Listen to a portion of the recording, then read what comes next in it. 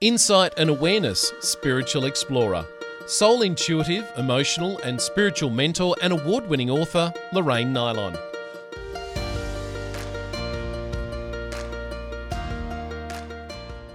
Welcome, explorers. Today we have a special guest, and he's been one of our podcast guests before, and it's KIERON Morgan. And he's been part of a collaborative authors book, and it's called The Energy Healer's Oracle. And I think there's about 20 authors involved. But today he wants to talk about energy, and he's going to explain some things that we might not understand. So thank you for being here, KIERON. And KIERON, can you tell our listeners what you've been up to? So, because you've had a few adventures of late. Yeah. Hi, Lorraine. It's lovely to be back, and thanks for making the space and the time for me to be back on. My pleasure. Kind of a lot has happened for me personally and energetically as well. So personally, my wife and I, we just moved down to a little town just outside Glastonbury in southern England. So we're next to the heart chakra of the world now, which is a really beautiful place to be. Lots of like-minded people, so I can have conversations with people when they ask how I am. You know, when you're out in the real world with the supposedly normal people, you just have to smile and go, yeah, I'm fine, okay, yeah, the weather's going to be a bit rainy today. But actually, what I want to say is, I'm really struggling because Mercury's retrograde and Pluto's in this part of my house, and I really can't focus on anything at all. And there's a huge download of energy because there's a new moon, and I'm really struggling with that. So was that your purpose of moving to that area? Yeah, it's part of that, and part of there's some logistics as well, because my wife's family is where we used to live, much closer, and now we're kind of sort of halfway between the two, my family and my wife. So I get to spend a bit more time with them, which is lovely.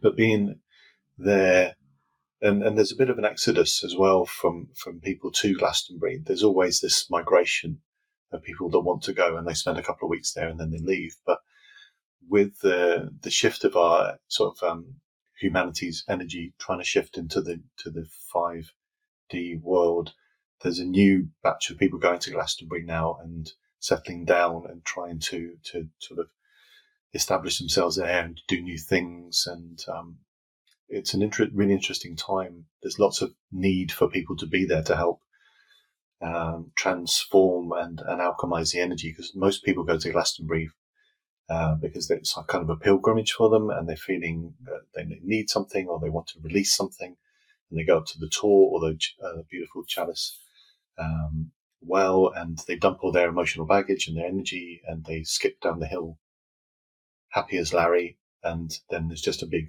huge miasma of negative energy that spirals and swirls around Glastonbury that the locals have to deal with. So is that an ancient tradition to go up to the well and drop your negativity? Yeah, absolutely. There's a beautiful wellhead which is in the shape of a Vesica Pisces, so the intersecting circles, and people have traditionally, you go there and it's very much connected with the divine feminine energy, and you sit, meditate, and people drop crystals or jewelry, and I've done it myself with times for release, and then the waters just cleanse and clear. They help to release. Up on the Tor as well, it's the highest point there, the home of ancient Avalon and the priestesses of Avalon, and the home of magic and Morgan the Fae and things like that. So people go there to find themselves or to release their old selves if they're breaking away from the material world, and they want to sort of be reborn, and reestablish themselves or release and let go.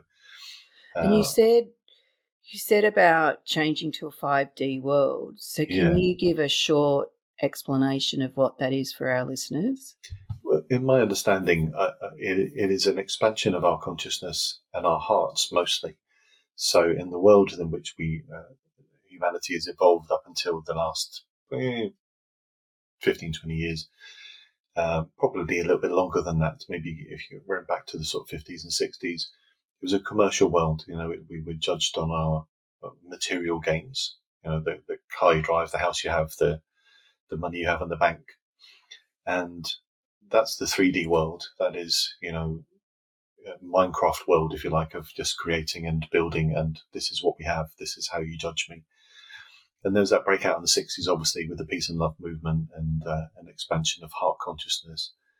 And it kind of railed for a while and then sort of dipped back down underneath this tidal wave of consumerism, which has been rife. And now we're moving into a space of, this is my belief, is that humanity really has to open its hearts up. Otherwise, humanity, we talk about this global catastrophe, the extinction rebellion people and that type of thing, talking about the catastrophe for Mother Earth, about this existential crisis for humanity. But I think if people don't open their hearts up to the reality, then humanity is going to suffer and to ultimately fail. And it's not necessarily for the everyday people, because everyday people understand that, they know that. This is the big businesses, the corporations, the big wheels that turn, that are still so focused on money and success, even though we're running out of resources left, right and centre, and our poor beloved planet is going a bit bonkers. Yeah, they're making profit at the expense of the people. Yeah, absolutely. Yeah. And if you look at our lockdowns and the whole coronavirus thing, billions and billions, the rich people got richer. And the poor people, I mean, over here in the UK, the poor people are standing on their doorsteps on a Thursday night, banging pots and pans, saying, thank you, NHS, our health service, for looking after us. And now they're basically trying to cut the NHS up into little pieces and sell it to the highest bidder.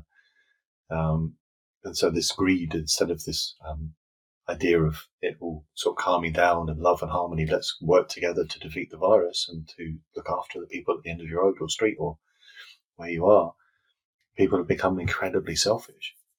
And it's the last strands of this expansion into a higher form of consciousness where we have to open our hearts up to love and compassion and understanding and acceptance.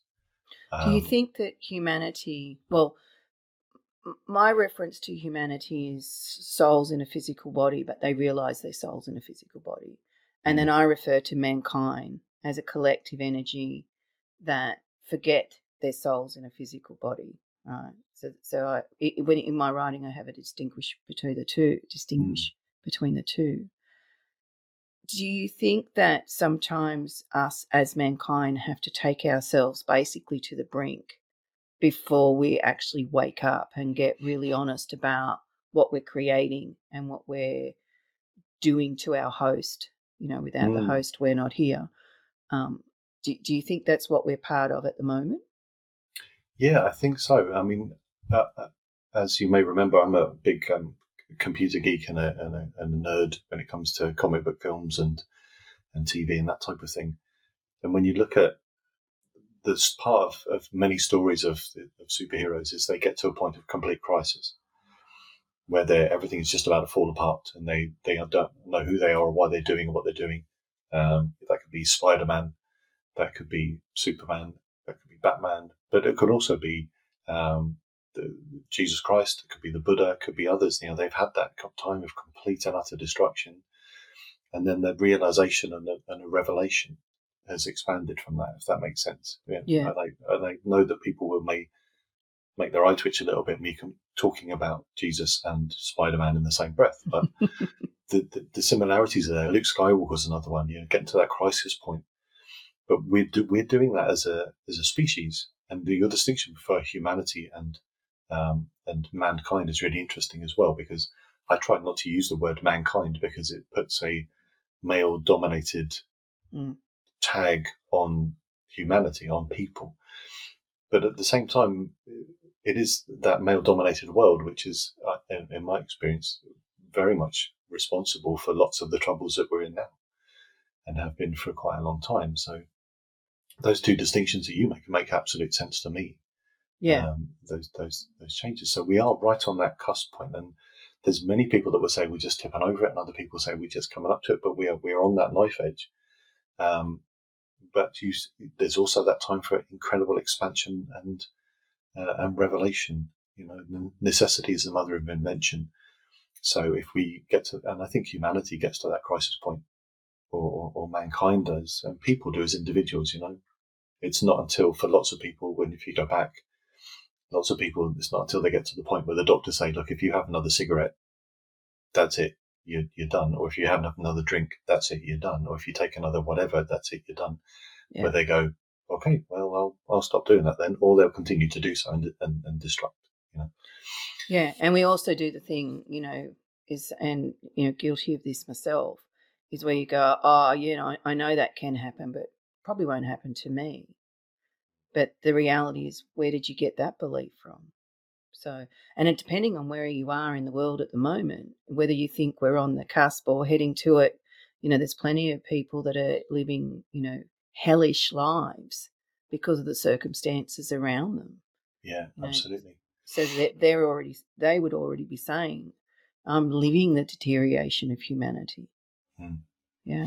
Yeah, and whether that's a physical expression of that, like the wildfires that you guys had, or are going through Greece at the moment, the temperatures in Europe, mainland Europe at the moment, which is pushing mid-40s centigrade, which is we had the same thing last year in the UK, or it's the crisis of the commercial world, and the global economy is going through the floor, and interest rates going through the ceiling, and the cost of living crisis, and not having enough food, and these are all parts of that expansion of consciousness. It's all part of that. And I know that there's many sort of belief systems that have that. Well, this is the end of days, and yeah, maybe it is, but the end of something is always the opportunity for the beginning of something else. True. We get to the end of something and we can start something new. So it is a huge hope of mine and lots of people that there is still this little light of hope in the souls of people.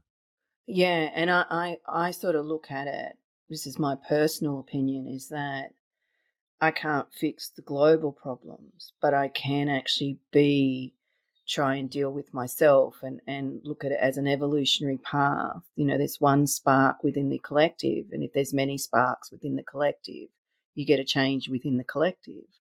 And that if I do my bit, resolve my energy and try to be honest about reality, then, that's the starting point. And to really hold value in taking self-responsibility for my own evolution, so my inner world. And I live by that. That's a bit of my code. Some days better than others. Yeah, we all do that. we all do that. And so, but it's like that's sort of fundamentally what I class as a bit of the code. Yeah. So, and because you've worked with energy for a long time, so could you explain a little bit about the energy work that you do and about the gateway that you mentioned before we come on air? Yeah, sure. Just to circle back to what we were saying though, being the change you want to see in other people is a phrase which I like. Yeah, it's a good phrase. And and you have that 100 monkeys scenario as well. Because one of the big things at the moment that we've had for a really long time is that as an individual you can't change anything. What's the point in voting? What's the point of putting your recycling in the bin? What's the point of turning the lights off or whatever as an individual? But and if only one person does it, then it doesn't necessarily make a lot of difference. We're not going to save humanity. I'm not going to save humanity by washing out my yogurt pots as an individual. But if everybody on the planet washes out their yogurt pots, or 50% of them, or however many it is, or even if we had yogurt pots that were biodegradable and weren't made of plastic in the first place, then enough people want that, then that will change, and that's part of what we are. Well, I think that's the sad part, is that when when the powers of be, the people with the money and the power, are making all the decisions about what the mass people are doing, and then if we don't actually say anything or express, and sometimes you've got to do that by withdrawing from buying a product. Yeah. It's like, so because they're only money driven, so it's kind of working out ways to steer it in a sustainable way. I mean, we're recycling but why aren't the companies making the products that are biodegradable? We're leaving it to the people to try and sort out what is actually starting further up the food chain in a way. Yeah, absolutely. I was just going to say, because we have lots of protests in the UK at the moment, and they're protests which are impacting people as individuals, working people, or people trying to get to work because people are blocking the roads, or they're gluing themselves to train tracks, or doing whatever. And it's to get publicity, but for me, it's getting publicity to the wrong people, because anyone that's going from the outside of London on a train into London understands and knows that we're in a global crisis. They don't necessarily have the power to change anything. The big companies, the massive, huge global companies do have that power, but they're not the ones that are listening. So what they're doing with those protests, preaching to the choir, which is a very lovely thing to do, but all it's doing is really annoying the choir. So they're actually taking power and sympathy away from the global crisis, because, John Smith, who's on the train and can't get to work on time and has to do extra work because of the cost of living crisis, and his mortgage has gone up by £1,000 a month, and his bills have gone up by £500 a month. So he's got to get, do more work, but he can't get to work on time because some muppet's been chucking glue all over the place. Yeah. That's not going to get sympathy for a global crisis. It's just going to annoy people, and they're going to have less sympathy for it. And then their argument is, if they don't do things like that, they can't get any media time. The biggest problem is that we're not talking about the reality, and the people that could make a change more easily than what we can, have decided, profit over the planet, the people, whatever. So that's the mindset, and that it's a complex problem, and I'm not sure what the solution is either. You know what I mean? It is a really complex problem, and it is global, but it's also, for me, it's also simple. If those companies decided people over profit, then I agree. I agree with that. But getting those companies to do that, that's the complex problem. That's a complex problem. But one CEO, and this is how I see it as being simple. One CEO finds an expansion of consciousness in the heart, finds some compassion, realizes that even though they're a multi-millionaire and they don't need any more money, and they'll go, okay, well, I'm set for life. My kids are set for life. My kids' kids are set for life. Everyone's going to be fine. Nobody's going to be running out of Jaffa cakes anytime soon. Then I don't need to make any more money, and my company doesn't need to make $500 million trillion bazillion dollars profit a year. We can survive on making 1% of that, and we'll still be a very successful company. And so, but then everybody in the world will be able to have clean drinking water. So let's do that. Or instead of funding trips to go to Mars, let's sort out the world's healthcare problems and vaccinate people against fundamental diseases or other things like that. Let's put that money that way instead of. So it is incredibly complex to get people to do that. But it's also, I think, a sea to change, and part of like we were saying about this big energetic shift and the big gateway that we had last month. Well, last month. It feels like last month. It was only 12 days ago. It's been a real roller coaster for me. So the gateway that came up at the beginning of the month was on the 7th of July, which is a 7-7. 2023 is a 7 year as well. If you add the numbers 2023, then that's another 7. So numerologically speaking, there's significant dates and things around the year and throughout the decades, which are quite interesting. And when connect into those, then there's big opportunities for change. There's a Lion's Gate, which is on the 8th of August, which is another big one coming up at the beginning of next month. So the 7 is important, especially to me, because it's the energy of the violet flame, which is an energy connected with the number 7, the 7th ray.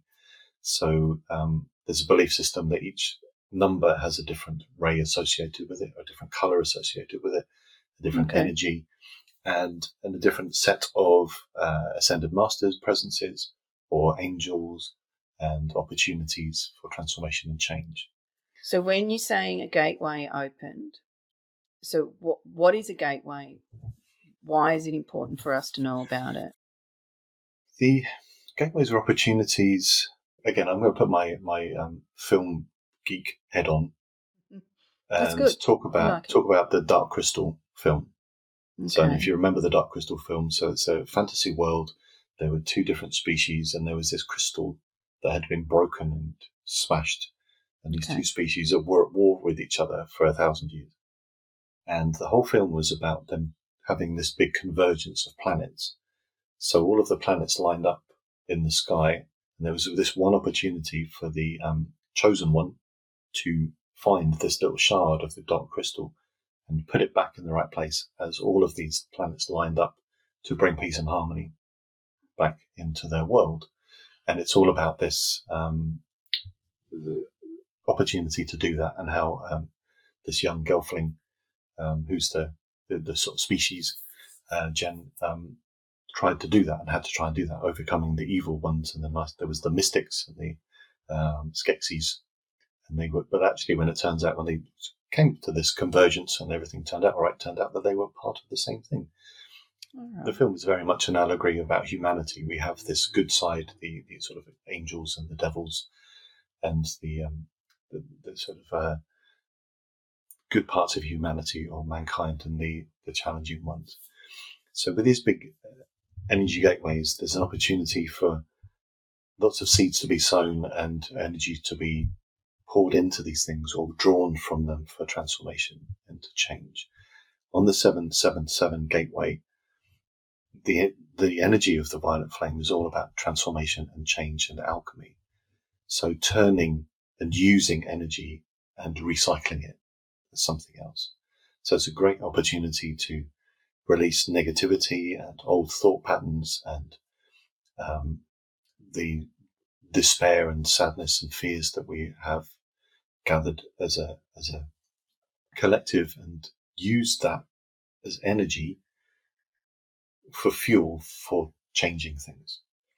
So if a gateway opens, like on the 7th there, does that impact all of us? Do we start noticing our stuff more, or is there an energy that comes across everybody, or how does it work? Yeah. So on those gateways and planetary alignments, and we go through it every month with the phases of the moon.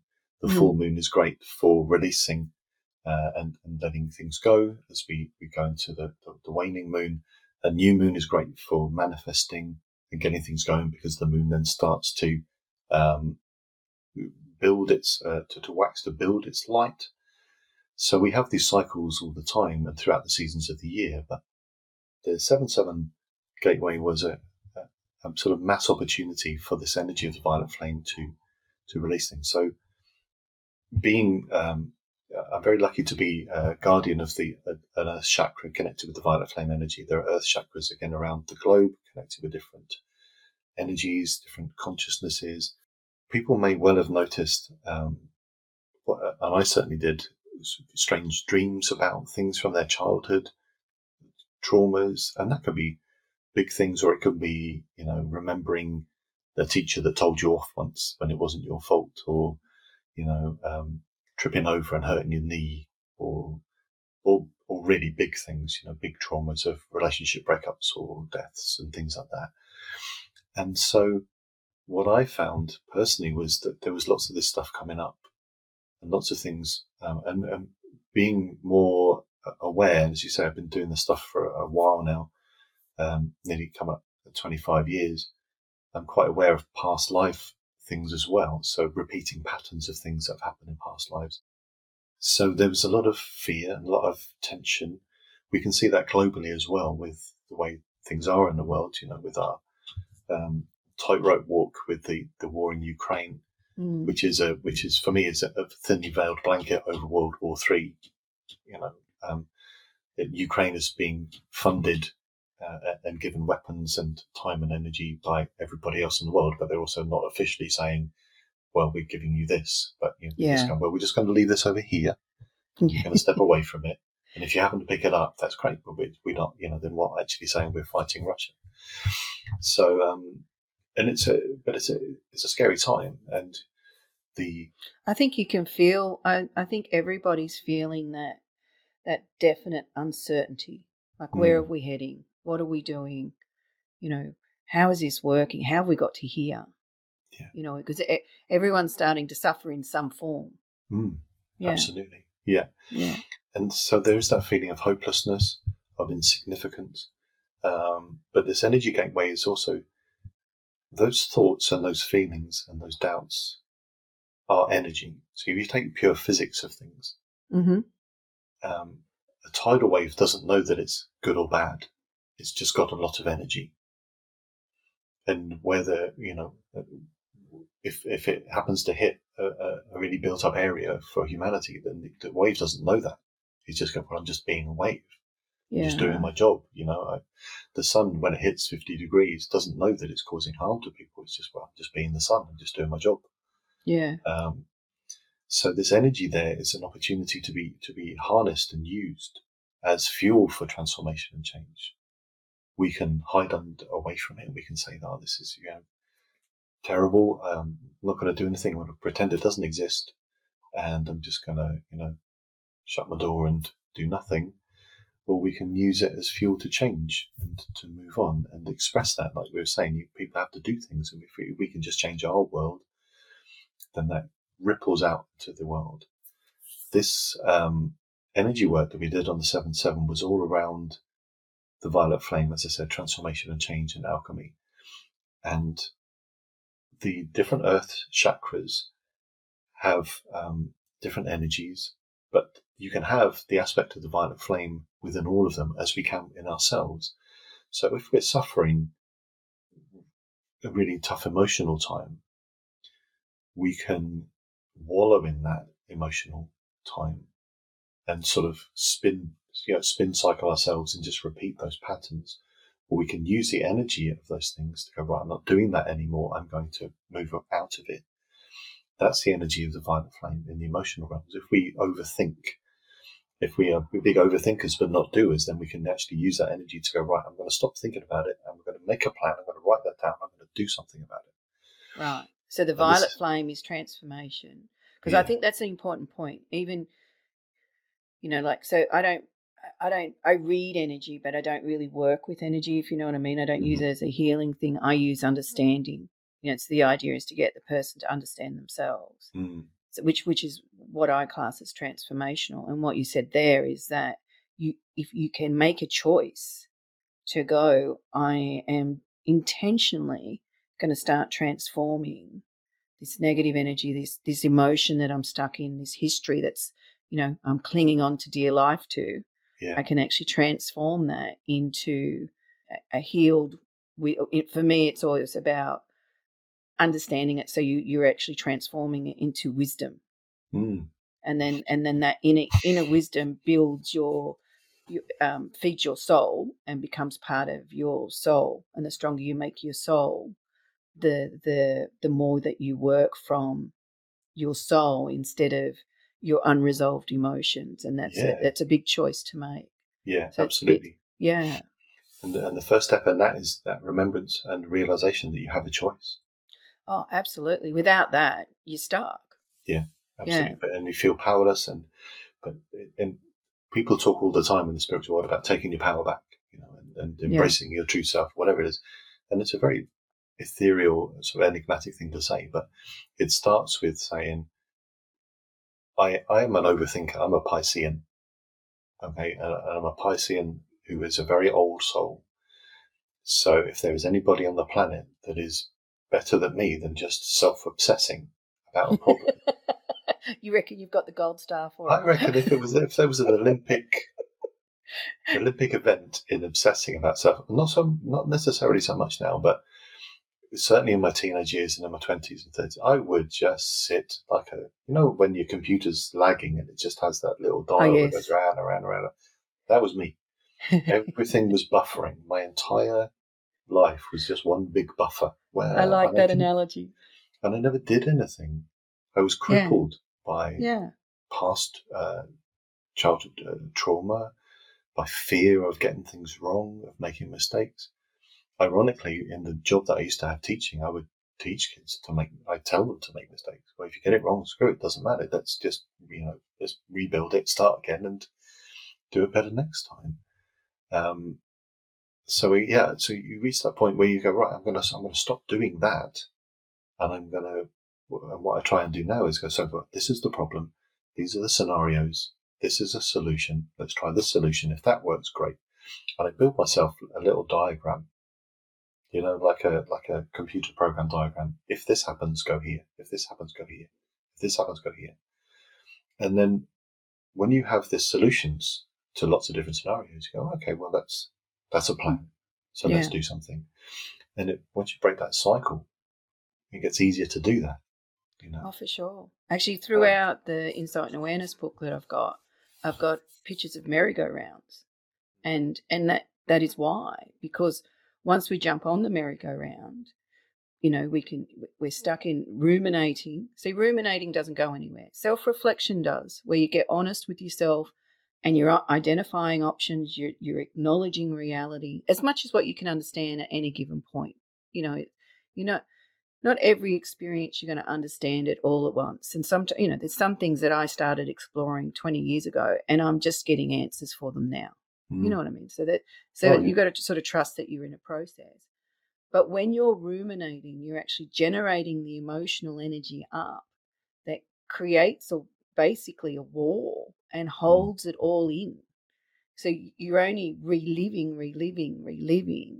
You're not actually objectively observing or taking responsibility for your own emotion, mental health and emotional being.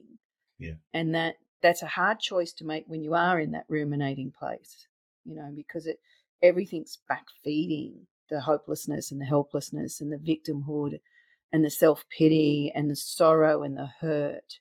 And it's like a tidal wave. That's in another book. I actually draw them like tidal waves. These emotions can take you out. Just acknowledge the truth of what you're experiencing and you've already altered the merry-go-round.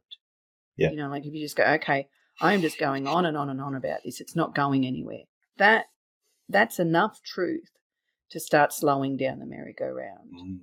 And but what we normally do too is we invite people to jump on the merry-go-round with us. So we'll go and sit with someone and we'll just regurgitate the story. Yeah. The pity party. The pity party, yeah. Yeah.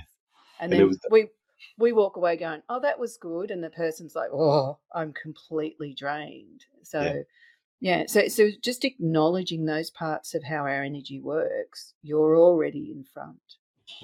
Yeah. And this energy of the violet flame has an opportunity to do that. There's lots of different aspects. So it's a connected with the number 7. So it's connected with the 7-pointed star. And there's energetic beings at each point of the star which represent different things. And one of my favorites in that is the Archangel Jeremiel. Jeremiel is all about, he's the angel of the last breath. So I do lots of soul rescue work and I do lots of energetic work as well. And I have carried... Could you explain that to our listeners? What does that mean? Which bit? The energy work? Soul rescue work? Soul rescue, yeah. Soul rescue work. Okay, so when people get to the end of their life, they're not... the mechanics, as far as I understand it, their physical body dies, this energetic part of them, which is a sort of part of an oversoul. So I'm going to liken it to a computer. Mm-hmm. So if you imagine a mainframe cloud computer, and we got a little zip drive like this. Mm-hmm. Okay, this gets downloaded. The aspect of ourselves when we're born gets downloaded into our consciousness.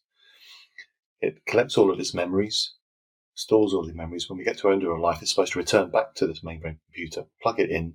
It downloads all the memories and experiences. It learns from them and goes, okay, cool. Well, when you come back next time, here is your homework. And this is the things you need to do. Does that make sense? Yeah, absolutely. So when for whatever reason, there's lots of different reasons that when we get to the end of life, sometimes that part of the soul can't return. So it may be that it gets stuck in an emotional loop. It doesn't want to go back because it's scared. So sometimes that's religious fear. There's certain organized religions that preach if you're not a good person that's had a good life and done perfect things, and you're going down there and it's going to be bad. So at the end of life, people have this huge panic attack. They go, well, I'm not going anywhere. If there's supposed to be a door with somebody, think I'm not stranger danger. I'm not going through the door. I'm not going anywhere. I'm going to stay right here. Or they believe that somebody that their loved ones can't cope without them, or they just don't want to go. Or with lots of things, if there's a big event, let's say there's an explosion or an accident, then there's not enough time for the sort of collective that are looking after people, like guardian angels and things like that, to be able to see through a fog of free will of humanity. So if there's somebody with a vest, an explosive vest, there's this big smog around them because nobody knows if they're actually going to do the thing that they say they're going to do. So it creates this big smog. So if it does go off, even the angelic presences can't get to them before their energy sort of the window closes on their opportunity to return home. If there's lots of electromagnetic smog, for example, here in London with the underground, you down 300-400 meters surrounded by electromagnetic energy and things like that. So there's just too much interference. It's a little bit like the Starship Enterprise not being able to beam up people because there's too much interference. That always happens at the worst times. Yeah. Because I wrote about it. So my way of explaining it is that, and this is from what I've experienced in my read, and it's written about in lots of ancient cultures as well, is that when we die, most people, I call it crossover. Most people go where they're meant to go very easily. It's a natural process of what we're experiencing. And I call it the awakening period. You've got about 3 days after you die. There's this awakening energy that's basically looking for you and giving you, the bus ticket, off you go sort of thing. And some souls will elect for all the reasons that you said, and they can be quite, individual reasons that souls don't cross over. And then that energy diminishes, but you're never disconnected from your soul unless you go into demonic energy, and that's a bit different again. That's how we end up with ghosts and spirits and stuff. So there's that. So that's what you're saying, that you help those people that are trapped and stuck. So like you say, so when that doorway closes, or even though or the energy gets really thin, so there's like a teeny tiny thing, it's very difficult for the higher levels of frequencies, high energies, to get hold of those souls again. Yeah, so, and it's by choice too. Yeah, absolutely. Like if you can reject that awakening energy, like that big channel that's coming down, you can, and that's generally that's what's happening, isn't it? It's that most people are rejecting it for whatever reason, misunderstanding, fear, all those sort of things. Or I've had some that didn't believe that they were dead and kept fighting, that they weren't alive anymore because they could feel themselves, and then they go through this shock period, which you get that in sudden car accidents and things like that are unexpected. So you help those souls cross over, go home, to go back home. Absolutely, to return to the divine source, whatever that may be. Whether that's the Elysian fields of the Vikings, whether that's heaven, whether it's whatever it is, because we open it through meditation and focused energy. We open an energetic portal to help, like a doorway, so that that energy can go through. So it's like reopening an underground station that's been closed, or opening a Jacob's ladder, which is a return to the divine light. And there's different ways of doing it. Some aspects of spirituality, they do it one by one. They contact individual souls. They talk about their trauma, why they didn't cross over. Then you get through. Mine's very much a fast track. We're going to open this big, huge portal, lots of protection, lots of love and energy, and we just basically energetically chucking anyone that's ready to go through. go through. It's like a free for all, just off your. And I've seen. Grab your bus ticket and off you go. Yeah. And when we started doing it, it was with the focus was with warriors from different wars and that type of thing throughout humanity's history. And friends of mine that were there, that were clairvoyant, who could tune in, would see First World War soldiers carrying Vikings, talking with Wow. different people from different cultures, but they had this camaraderie because they had all fought and died for what they believed in. Yeah. And so there would be this incredible sense of community that they could all, they always had something in common, that they were fighting for what they believed in. Whether that turned out, as far as history was concerned, to be right or wrong, it's what they believed in. Yeah. And they laid down their lives for their family or for their country or for what they believed to be the greater good. So we do this without judgment, as far as is possible, and without constraints of time and that sort of thing.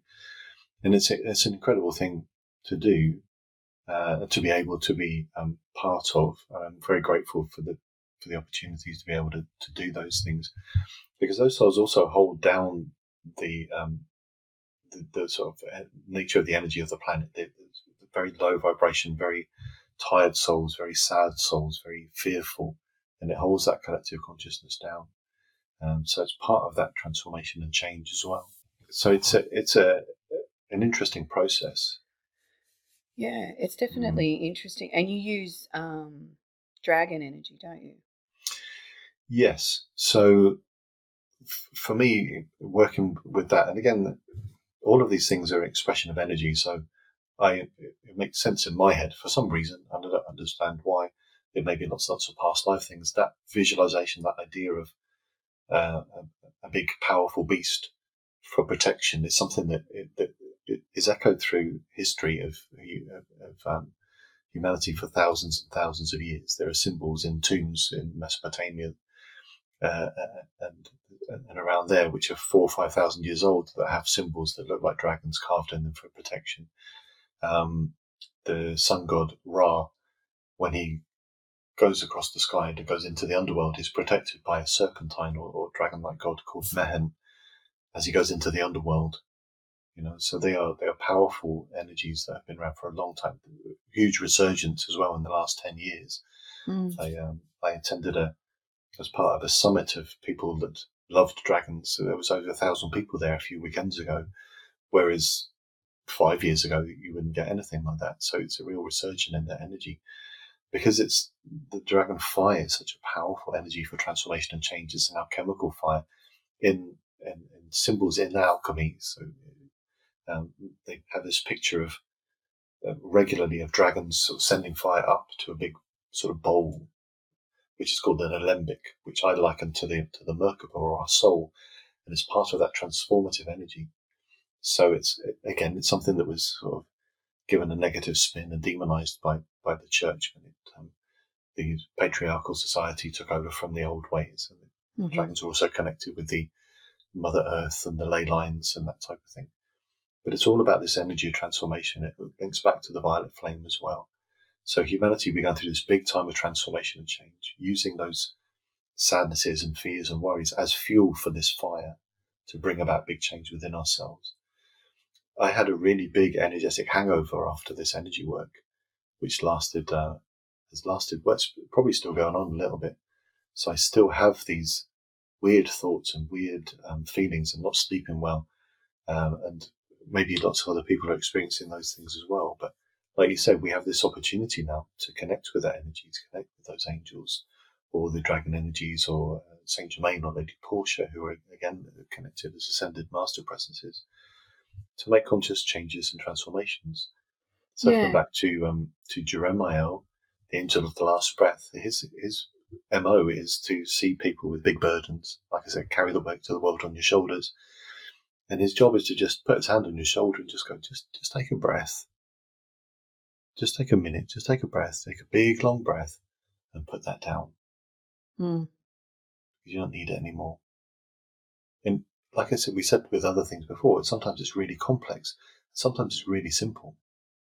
People carry around their wounds, like you said, like a badge of honor, or it's been better the devil you know than the devil you don't, or this is my identity, I am a victim, this is the bad things that's happened to me. Yes, they have. But it's your choice to perpetuate those things. Yeah. Sometimes. And it's a hard concept for people to get, but it's the transformational concept you get. You can be a victim to someone, full stop. So if someone's hurt you, you're a victim to them. But if you keep perpetuating the hurt, then you're a victim to yourself.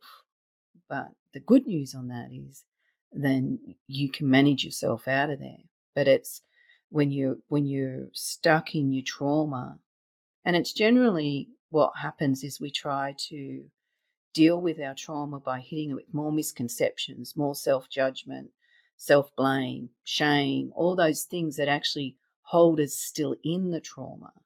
Yeah. And if we feel unsupported and unloved, it's just more layers of, holding the trauma. And then what we do is we use that as a filter to look out to the world, and we look for evidence to keep proving we're not good enough. We should be ashamed of ourselves. Nothing will ever change, whatever story we're telling ourselves. And that creates a barrier to actually, and there's multiple barriers that we can generate, like resistance, denial, avoidance, codependency on the identity of what this is creating, judgment of ourselves, etc. And then, so we make it harder for ourselves, but we don't realize that because we're trying to survive our own emotional reaction to what we're experiencing. And then survival becomes this, once it becomes familiar and we get used to it, we exist in it. And then we go, well, I don't want to go into the unknown because this is horrible, but at least I know what it is. Or I don't want to experience it spiking up and being, getting the tidal wave of emotions when I've got it so suppressed that it's just every now and then rears its ugly head, but I can keep it down. So your energetic focus becomes on suppression. And that's the trap. Whereas if you can go to a healer or a psychologist or whatever works for you, a friend, and have an honest conversation and really look at the misconceptions, the fears, what's become an identity, and start transforming them into, sometimes you don't know until you've experienced it. You've got to be prepared to go in that exploration stage of going, well, I'm leaving that. I don't know who I am or what I'm doing, but I'll just go and explore out here, and we do find our way. Yeah, and there's so much to that, because when you're talking about that sort of that world, and we're talking about suppression, there's only so much strength that we have as individuals. I mean, we are unbelievably strong, and most of us are 1,000 times stronger than we will ever really understand about ourselves. And we have this opportunity and this energy, and it's there. But to suppress those feelings and those emotions, regularly people will turn to unhealthy means for doing that. Now, whether that's unhealthy relationships with other people, with sex, with drugs, with alcohol, with food, with fitness and sport, with anything, risk taking, people get stuck in. Yeah, absolutely. Yeah. Making more money is just a way of keeping score, or, those things. It's still not the suppression. Just like you said, it's all still there. And so if you like, it's like a whack-a-mole thing. You can hold so much of it down, but every now and again, or like a gopher in Caddyshack, one of these things is going to pop up. You're not going to have enough space left to be able to deal with it. Yeah. The other thing, that's what normally happens. Yeah. Is that it pops up and you've got no more room left. You've spent out your energy in suppressing it. That becomes a gateway and an opportunity if you're willing to work with it. Yeah, absolutely. Yeah. And you can either try and push that thing down again and ignore it, or you can just go, okay, so let's have a conversation about that. Yeah. The other thing you were talking about, which a little analogy that I want to just to run by you, see what you think, is that when people, like you said, are going through that challenge of being a victim and they're looking for telling stories and have sympathetic ears and like-minded people, it reminds me of the algorithms on social media, where they're constantly checking what you're looking at, checking what you think, checking what your comments are, and they will feed you sympathetic stuff. Yeah. So it perpetuates your idea of the world and your idea of reality. And if you feel a certain something or you like a certain something, they'll just feed you more of it. And so what actually happens is that this is my opinion, this is the world, because everything on social media shows me that I'm right in thinking this. Yeah. And there's a whole And other world of things in it. It narrows down your thinking.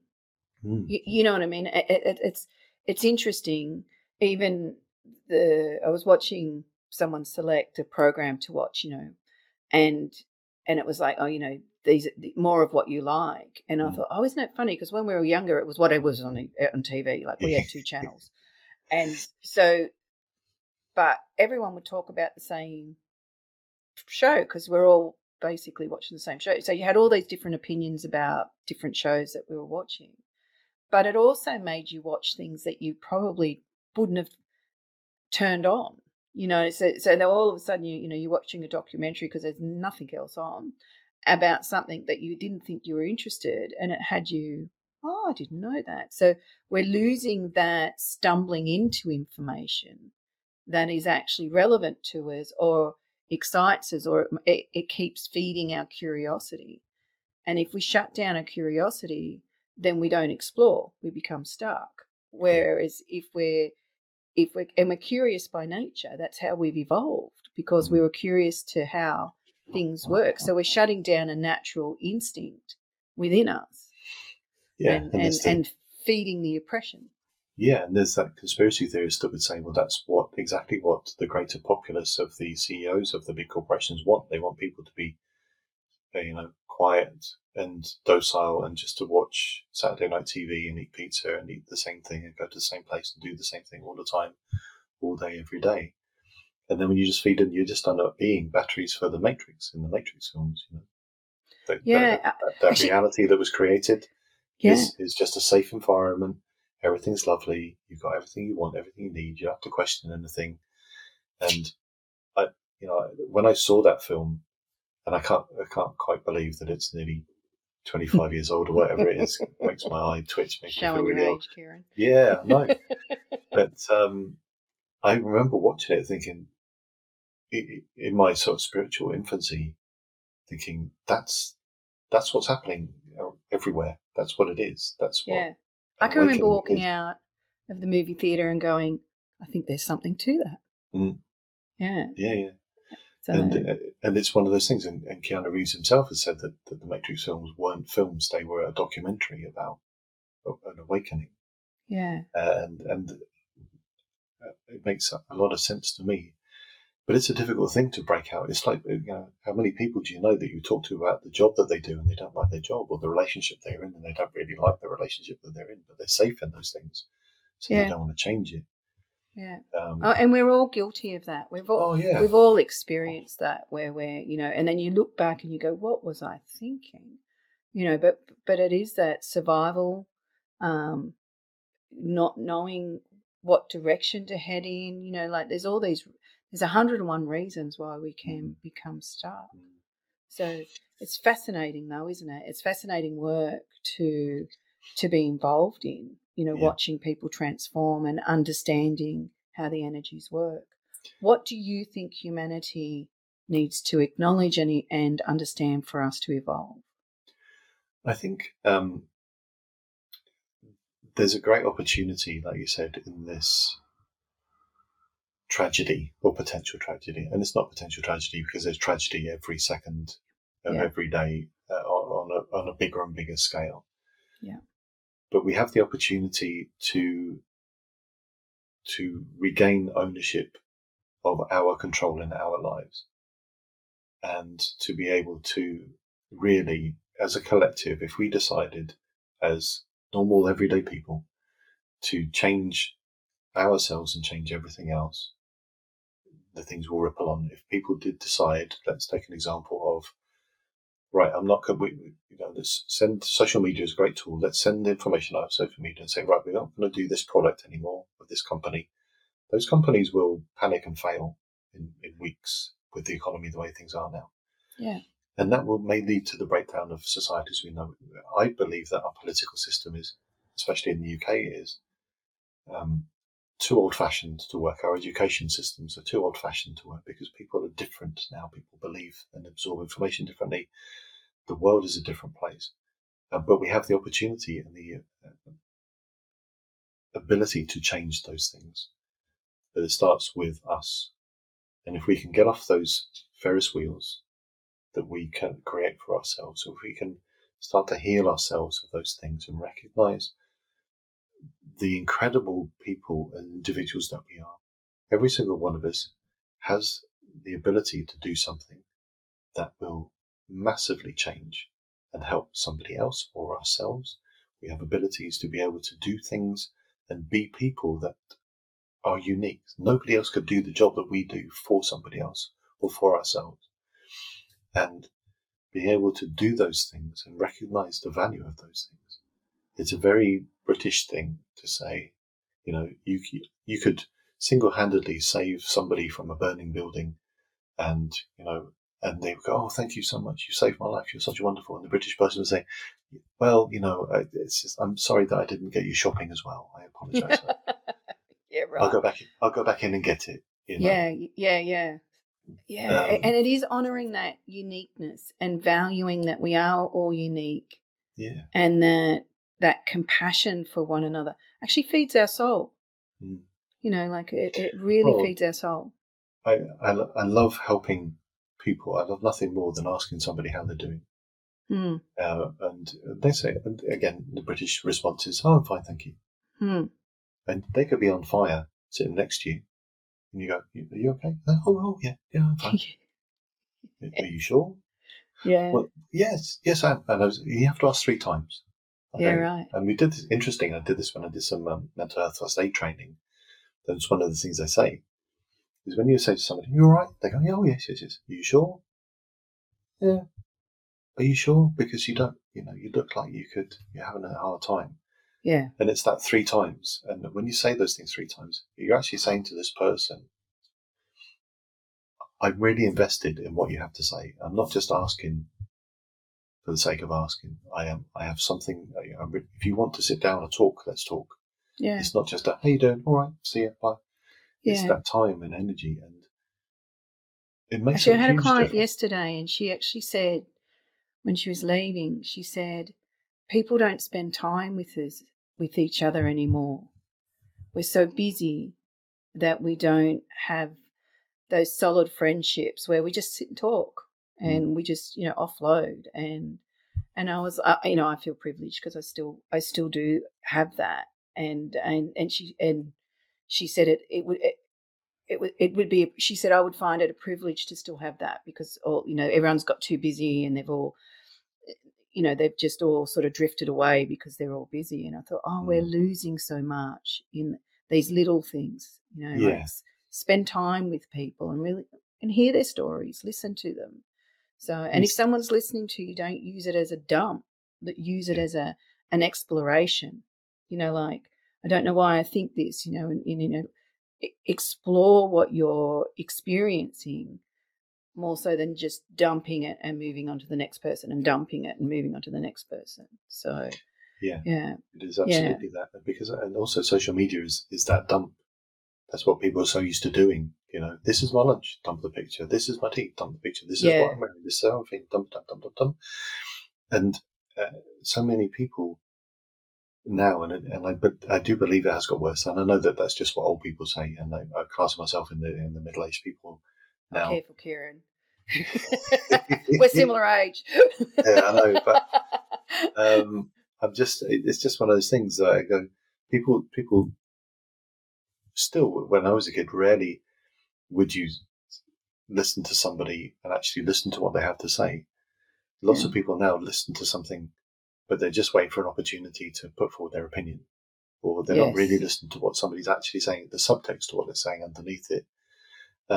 It's just an opportunity to comment. And this is my thing about social media as well, is that just because everyone has an opportunity now to comment on anything and everything that everyone says or does, doesn't mean that they should. Just because you can say something about somebody, there's an anonymity behind the screen and your username, doesn't mean that you should.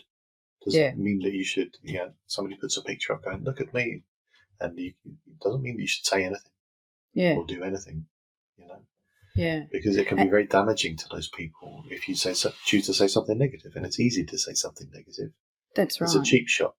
It is a cheap shot. And when you're having that's why the podcast is done in conversation style, more so than just directing questions. You still ask questions, but in a conversation style, because it's an exchange of ideas. It's an exchange of what are you exploring, what are you looking at, and it's like, I don't know much about gateways and dragon energy, and so he's someone that's actually experiencing that. What are they experiencing? And that's a conversation where you're listening and exchanging ideas respectfully, not just throwing judgment. Yeah, if you don't understand something, ask them. Yeah, and they'll explain it to you. Their understanding of it, they'll explain to you. There's another thing which I really found jarring, and it's come up with people as well. People saying, just because I don't agree with you doesn't mean I hate you. Yeah. And this is the thing. It's one of those phrases as well. Haters gonna hate and all this sort of thing. I may not agree with something that somebody has to say about their opinions on any topic. Yeah. But you're allowed to disagree with people and still love them. You're allowed to disagree with people and still like them. You don't even have to like them. Yeah. But I don't think you have to hate them. If you well, don't we agree can with what they agree have to say. disagree. Yeah. And we can just go, right, we see the world in a different way. I mean, the conversations you and I have are awesome, because what I really love, and one of my favourite stories is used to work with somebody who's a very deep rooted Christian. We have on the surface of things, very polar opposite views of the world, old school ways, New Testament ways. But when we spoke and we talked about it, it comes down to the fundamentals as are the same. Yes. Be good to people. Be good to yourself. Listen to people. Look after your friends. Look after the community. Look after the planet. And don't be horrible. Well, I'm asking everybody the question about humanity, and there's becoming a very big theme that most of us orientate to, and it's compassion. So we're talking about compassion. Next year, the energy, the overriding presence for next year is Kuan Yin. She is all about compassion. Everything, the whole essence of her being is compassion, compassion, compassion, compassion. And she is seen riding a dragon. Her energy will start to come in on the 1st of November, because that's the old shift of the old year, around Samhain. And then so that compassion and understanding will hopefully start to flow from the sort of autumn time in the UK into next year. We all look forward to that very much indeed, and hopefully the sooner the better. If she starts sprinkling some compassion now, would be very good. Thank you. It's been awesome. Yeah, it's been lovely to spend some time with you. Thanks very much.